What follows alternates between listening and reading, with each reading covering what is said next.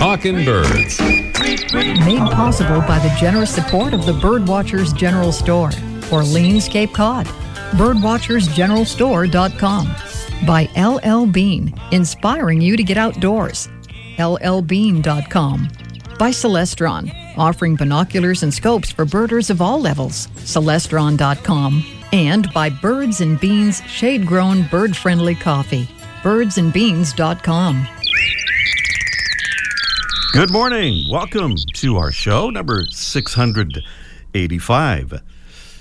From our In Case You Missed It department, a bit of good news came out this week, early in the week, in the daunting fight against the scourge of ocean plastic.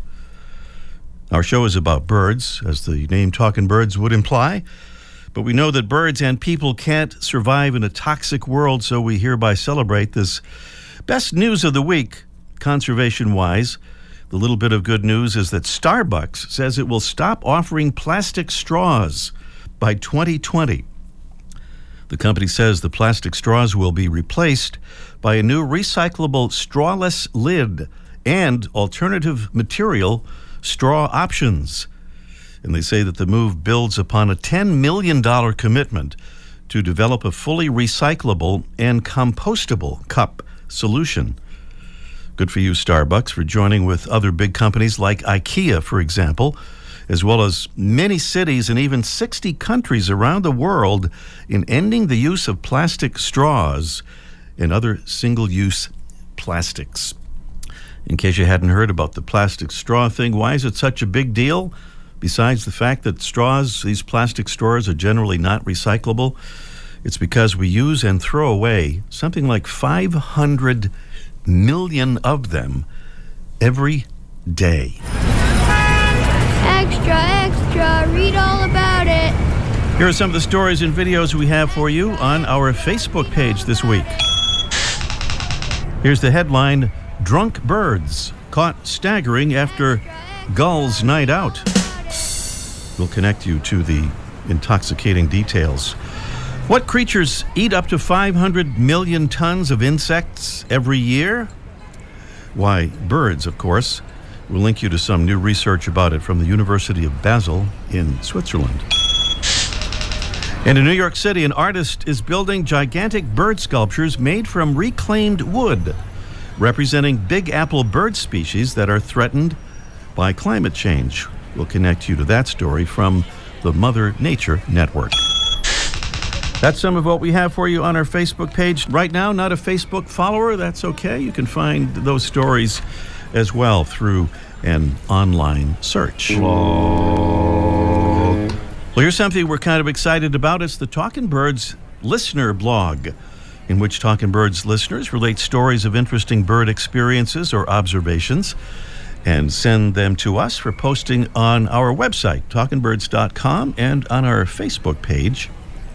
We thank Candy Powell from Jamestown, Rhode Island, for starting us off with her great piece with photos by husband Chris of a recent birding trip to Iceland.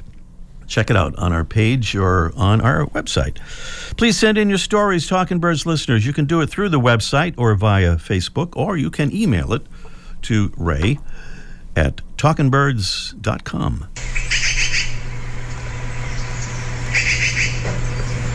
That is the sound of our mystery bird. This is a preview of our mystery bird contest coming along just a little bit later on in the show, in which we'll be attempting to give away. In fact, we will give away, because no correct answer still yields a winner in our mystery bird contest. We're giving away a Droll Yankees bottoms-up finch feeder. Perfect for those birds you love to see at your feeder, plus a download to your iOS device or online access to the Larkwire app, the app that makes learning bird sounds a game. Those are the prizes. That's the sound, and here are some clues. Our mystery bird is a large black and white perching bird with a long, dark tail, a bright yellow bill, and bright yellow coloration around the eye. It's commonly and easily spotted in the oak woodlands of central and southern California, but is found nowhere else on the planet. A little introductory clue there, and getting you ready for the mystery bird contest just a little bit later on in this morning's show. Meanwhile, our conservation salute of the week goes to, here's a little hint,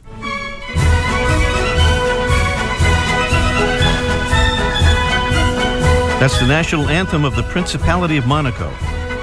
The head of that state, Prince Albert II, came to the U.S. this week to celebrate the start of a partnership between the Woods Hole Marine Biology Laboratory, an education and research institution on Cape Cod, and the Prince Albert II of Monaco Foundation, which focuses on environmental issues and has done things like stopping deforestation worldwide and sponsoring 400 other projects, including the Woods Hole Partnership Initiative, to which, during his visit, the Prince made a $100,000 gift for development of a website to help scientists study and identify different species. So a talking bird salute, a royal salute to Prince Albert II of Monaco.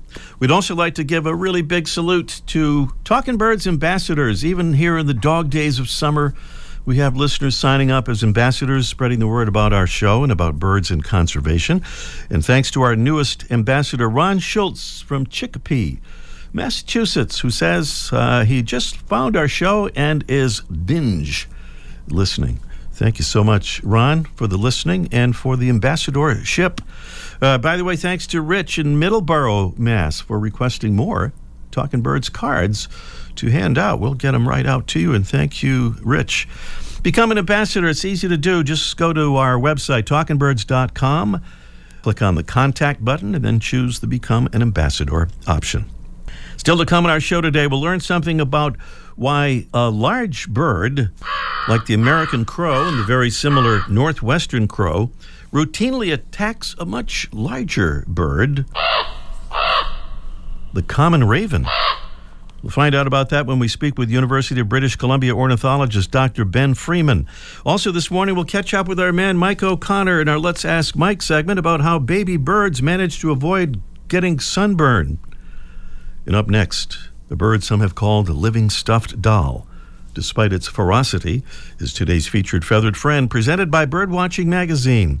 For more than a quarter century, Birdwatching has been North America's premier magazine about wild birds and birding.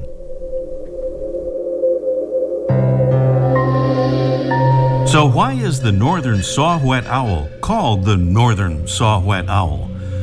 Well, the northern part is pretty straightforward. It's a bird whose range covers most of the U.S. and the southern half of Canada.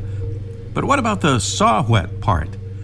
Well, in this case, whet is spelled W-H-E-T, as in whet your appetite, or for the northern saw-whet owl, whet as in sharpen.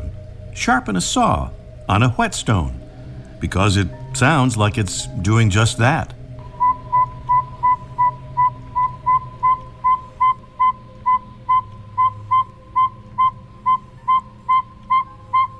When people say a bird is really cute, it could well be this bird that they're talking about. It's undeniably sweet-looking with a cat-like face and bright yellow eyes. And many people would say that this little 7-inch tall living stuffed doll is very tame, too. Why? Well, because when it's discovered while resting during the day, it tends to remain still rather than flying away. But this does not mean that it's happy you found it and are trying to communicate with it in baby talk. It's just its defense mechanism. The northern saw-whet owl, mostly brown and white with no ear tufts, feeds mostly on woodland mice, as well as large insects, and sometimes small birds, hunting at night from a low perch. It's preyed upon in turn by larger raptors, including screech owls, spotted and great horned owls, Cooper's hawks, broad-winged hawks, and peregrine falcons. It nests in tree cavities, usually claiming old woodpecker holes, and has also been known to use backyard nest boxes. It's today's Talking Birds featured feathered friend, Aegolius acaticus, the northern saw-whet owl, capturing your heart and lots of mice, maybe in a woodland near you.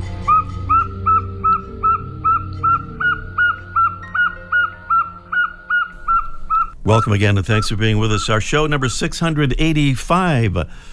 Thanks for being with us. Follow us on talkingbirds.com. That's our website.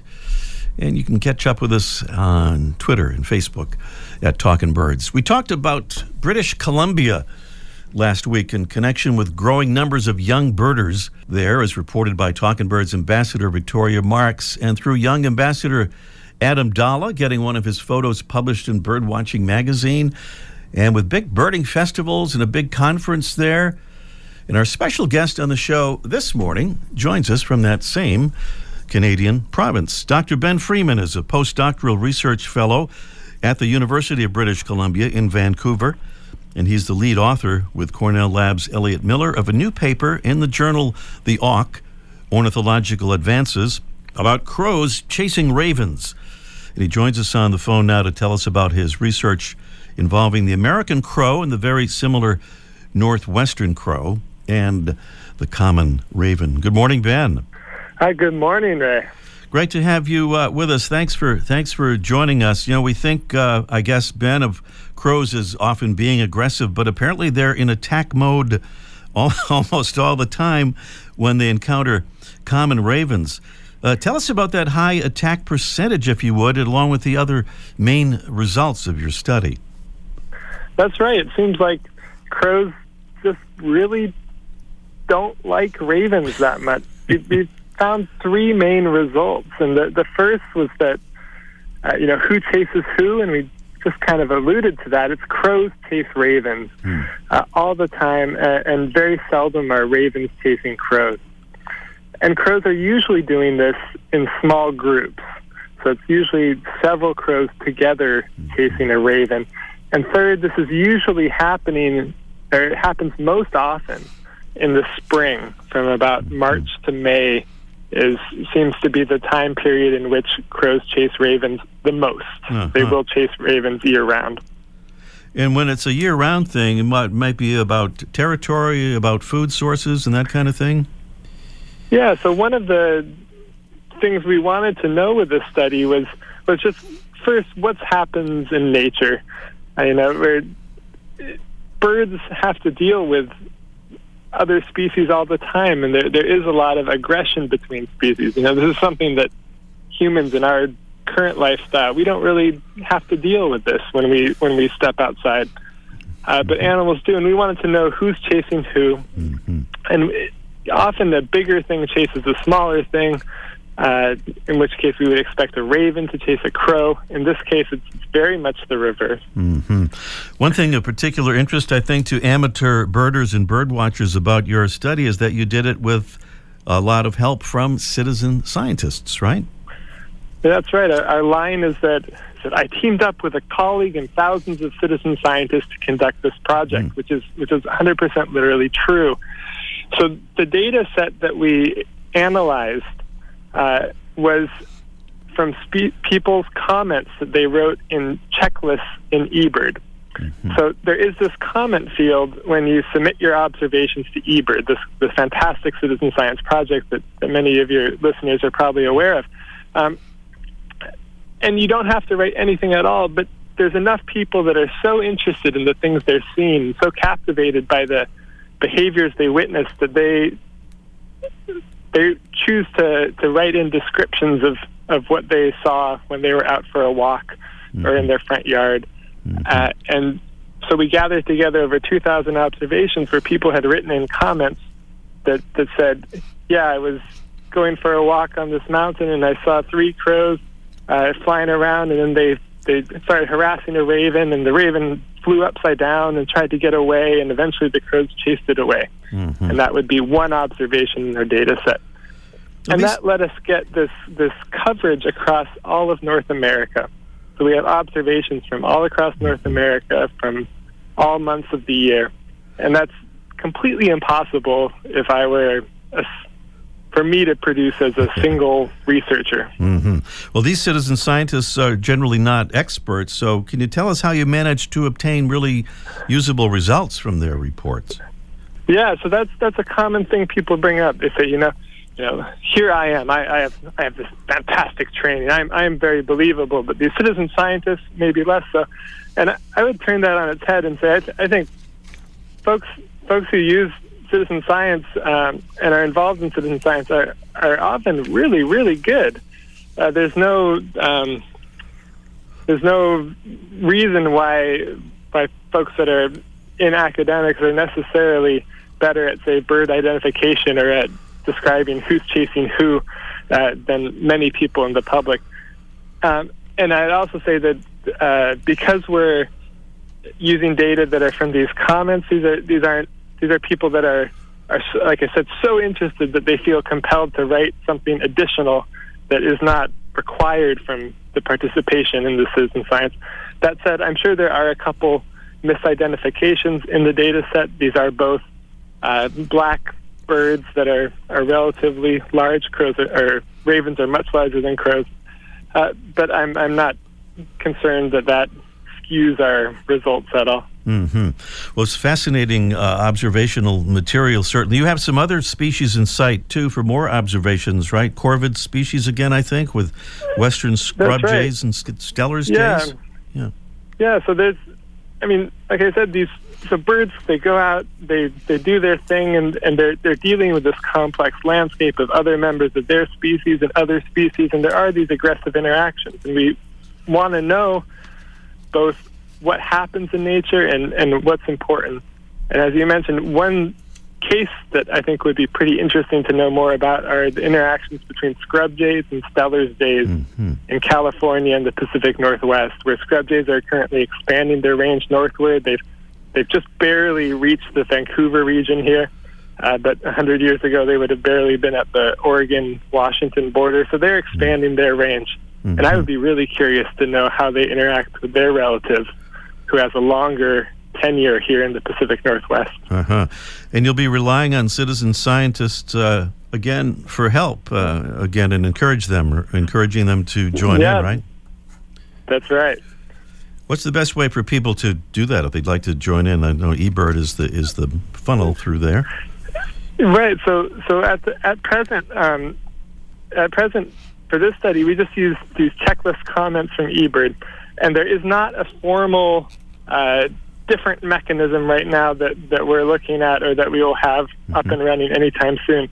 So if folks are interested in doing this both for themselves to become better students of birds and their behavior, and to have their observations be accessible to researchers, you can just add in a note when you see one species chasing another, or one species eating another, or any interaction that's interesting to you.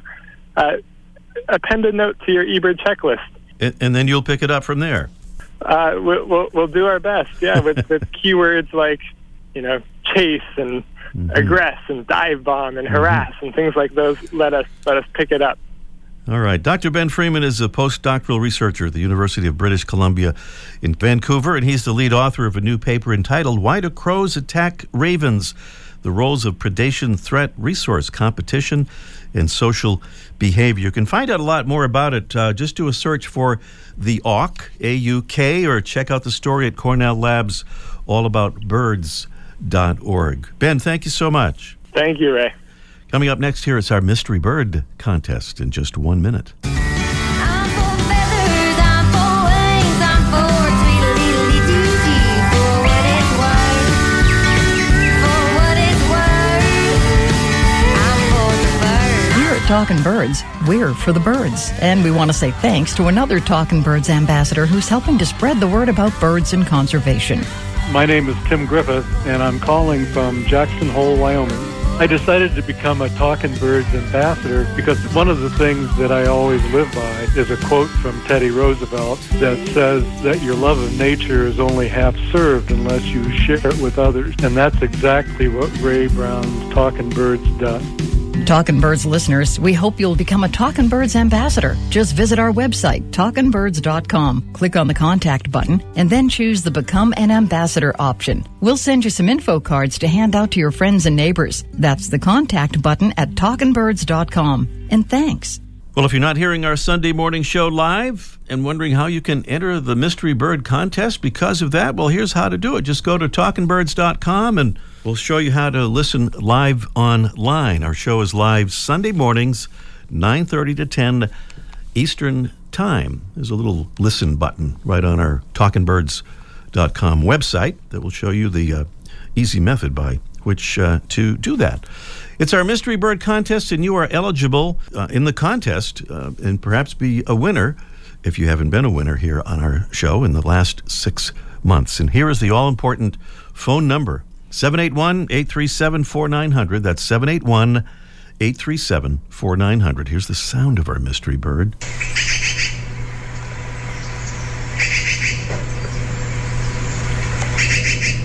And here are some clues. Our mystery bird is a large black and white perching bird with a long dark tail, a bright yellow bill, and bright yellow coloration around the eye. It's common and easily spotted in the oak woodlands of central and southern California, but is found nowhere else on the planet. Here's another clue that we didn't give in the preview. Our bird belongs to the corvid family, known for birds like crows, ravens, jays, and nutcrackers, and feeds mostly on insects, while also consuming a wide variety of plant and animal foods.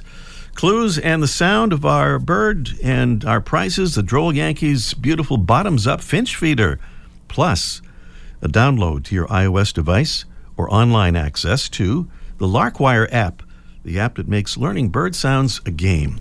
So there it is for our Mystery Bird Contest, and the number again is 781-837-4900, 781-837-4900. Meanwhile, we're going to check in with Mike O'Connor down there at the Birdwatchers General Store on sunny Cape Cod. Sunshine is great, but how is it for baby birds? They have no feathers really protecting them out there in the open sun. We'll find out what Mike thinks about it. Let's ask Mike live in just 1 minute. Well, here's a preview of another great nature book from Houghton Mifflin Harcourt, publishers of the Peterson Field Guides, the Kaufman Field Guides, and many more useful guidebooks and reading books. Every child knows the allure of climbing trees, but how many of us get to make a living at it, spending days observing nature from the canopies of stunning forests all around the world? As a wildlife cameraman, James Aldred spends his working life high up in trees, capturing key moments in the lives of wild animals and birds. Aldred's climbs take him to the most incredible and majestic trees in existence. In Venezuela, even body armor isn't guaranteed protection against the razor-sharp talons of a nesting harpy eagle. In Australia, the peace of being lulled to sleep in a hammock 25 stories above the ground after a grueling day of climbing and filming is broken by a midnight storm that threatens to topple the tree. Read about these and his many other adventures in The Man Who Climbs Trees, available wherever books are sold. Down on sunny Cape Cod, it's Mike O'Connor, Birdwatchers General Store, here with our Let's Ask Mike Live segment for this morning. Good morning, Mike. Oh, good morning, Ray. Hey, nice segment on the crows and ravens. I've had that same experience here in town a few weeks ago, and I didn't understand it. I said, why are the crows attacking? And ravens are rare here, and I was surprised when the raven took off and the crows went after it, and now Ben filled me in, so that was very interesting. Yeah, it is pretty fascinating, and as he said, you can sometimes get mixed up between crows and ravens when you see them together. Ravens are quite a bit bigger, but they still look pretty similar. Similar, yeah. They have that crazy voice that made it easy. Yeah. Dead on purpose. Sorry about that. Yeah. Okay, well, anyway, we just mentioned about birds possibly getting sunburn. I hadn't thought about birds getting sunburn before, but is that a thing? Well, yeah, I thought it was a thing. Last week, remember, I've been talking about these flycatchers in a box that I have, and I face this particular box faces east, and I always tell people, face box any way you want. And the sun streams in the morning, and I have this camera in there, and I can see these birds just kind of baking in the sun. And I thought, these guys are going to get sunburned because my relatives are from Ireland, so I know all about sunburn. And so I thought, oh, this is a bad idea. I should move that box. But then I looked up online, and I found this biologist from the Oregon State University has discovered a substance that other creatures have, like reptiles and fish. And I don't know if I'm saying the name of this substance right, but it looks like it's called Goddesol or some name like that. But it's a substance that these creatures produce that protect them from sunburn, that protect them from the UV rays. So then you start thinking about birds like vultures and condors and turkeys that all have bald heads. And they also don't have they're out there in the sun all the time, and they're kind of protected from it. So it seems like birds have evolved a way of protecting themselves So I didn't have to go out and move my box or worry about the baby birds getting too much sun. Or more disappointing, I thought I was going to be able to sell a product, like Carpetone for cardinals to make some money on that. But I don't have to do that after all, so there goes that big scheme that I thought. I thought it was really interesting. Maybe you could connect with the scientists about this. They might find a way to, use what the birds have for products for humans. Well, I guess that's the next step, isn't it? Yeah. Mammals mammals typically go out at night, and so, or they've grown extra fur, and they've come up with all these alternatives because that particular, at least from what I've read, I'm certainly not an expert, but it seems like they've kind of lost that product in their genes, and so they and certainly when you get to Ireland, everybody's lost that product in their genes. Well, listen, I know you want to get right onto this research idea. We'll make a couple of million on that, so we'll let you go until next week. All right, when I get the million, I'll give you a call. All right. We'll never hear when he gets a million. We'll never hear from him again. Are you kidding me? All right, Mike, thank you. Talk to you next week. Yeah, you got it. Okay, bye-bye. For over a quarter century, Birdwatching Magazine has been North America's premier magazine about wild birds and birding. Whether you enjoy birds in your own backyard or far afield, you'll find information in every issue to help you find, track, identify, and understand birds. Regular contributors include Ken Kaufman, David Sibley, Pete Dunn, Laura Erickson, and other birding experts. Learn more at birdwatchingdaily.com. Back to the mystery bird contest. This is the bird we're trying to identify. A large black and white perching bird with a long dark tail, a bright yellow bill, and bright yellow coloration around the eye. Common and easily spotted in the oak woodlands of central and southern California. But this is kind of amazing. Found nowhere else on the planet. Our bird belongs to the corvid family. We've been talking a lot about corvids today, known for birds like crows and ravens, jays and nutcrackers. It feeds, this bird does, on insects, also a wide variety of plant and animal foods. That would be our mystery bird. Tell us what it is, or take your guess. No correct answer means a drawing will determine our winner. 781-837-4900 is the number to call. And we have Omar in Ledyard, Connecticut. Good morning, Omar. Good morning. Good morning. Did I get that right, Omar? And did I get Ledyard, Connecticut is the correct pronunciation, not Ledyard or something? Yes. Yeah? Ledyard, Connecticut. And that's, if I'm not mistaken, right on the Thames River. Is that right? Yes. Okay. And that's not pronounced Thames the way it is in England? No. All right. We're doing well with our pronunciations here.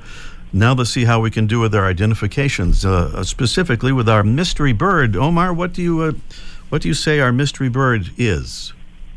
Yellow-billed magpie. Yellow-billed magpie is the guess? Holy mackerel. Holy magpie. Nicely done, Omar. Yellow-billed magpie is absolutely correct. Are you a kind of a really dedicated bird watcher or a casual bird watcher? What would you say? Casual, maybe. Kind of casual, but obviously... I do love birds. You do love birds, and you know something about them. That is clear. And if you'll stay on the line, Omar, we will get your address and send you those terrific prizes. How's that sound? Okay. All right. Thank you, Omar. In Ledyard, Connecticut, they're correctly identifying the yellow-billed magpie as our mystery bird, a close relative, as you might expect, with the black-billed magpie, which has kind of a bigger range than the yellow-billed, just restricted to that area in California. Meanwhile, Tim is waving on there and saying, you are out of time, pal, so wrap it up. Thanks to Mark Duffield, Debbie Bleacher, and our engineer, Tim McKenney. I'm Ray Brown. See you next week. The Bird Show. I like that. I love it. Ray Brown's Talkin' Birds. Made possible by the generous support of the Birdwatchers General Store, Orleans, Cape Cod. Birdwatchersgeneralstore.com. By LL Bean, inspiring you to get outdoors. LLbean.com. By Celestron, offering binoculars and scopes for birders of all levels. Celestron.com. And by Birds and Beans shade-grown bird-friendly coffee. Birdsandbeans.com.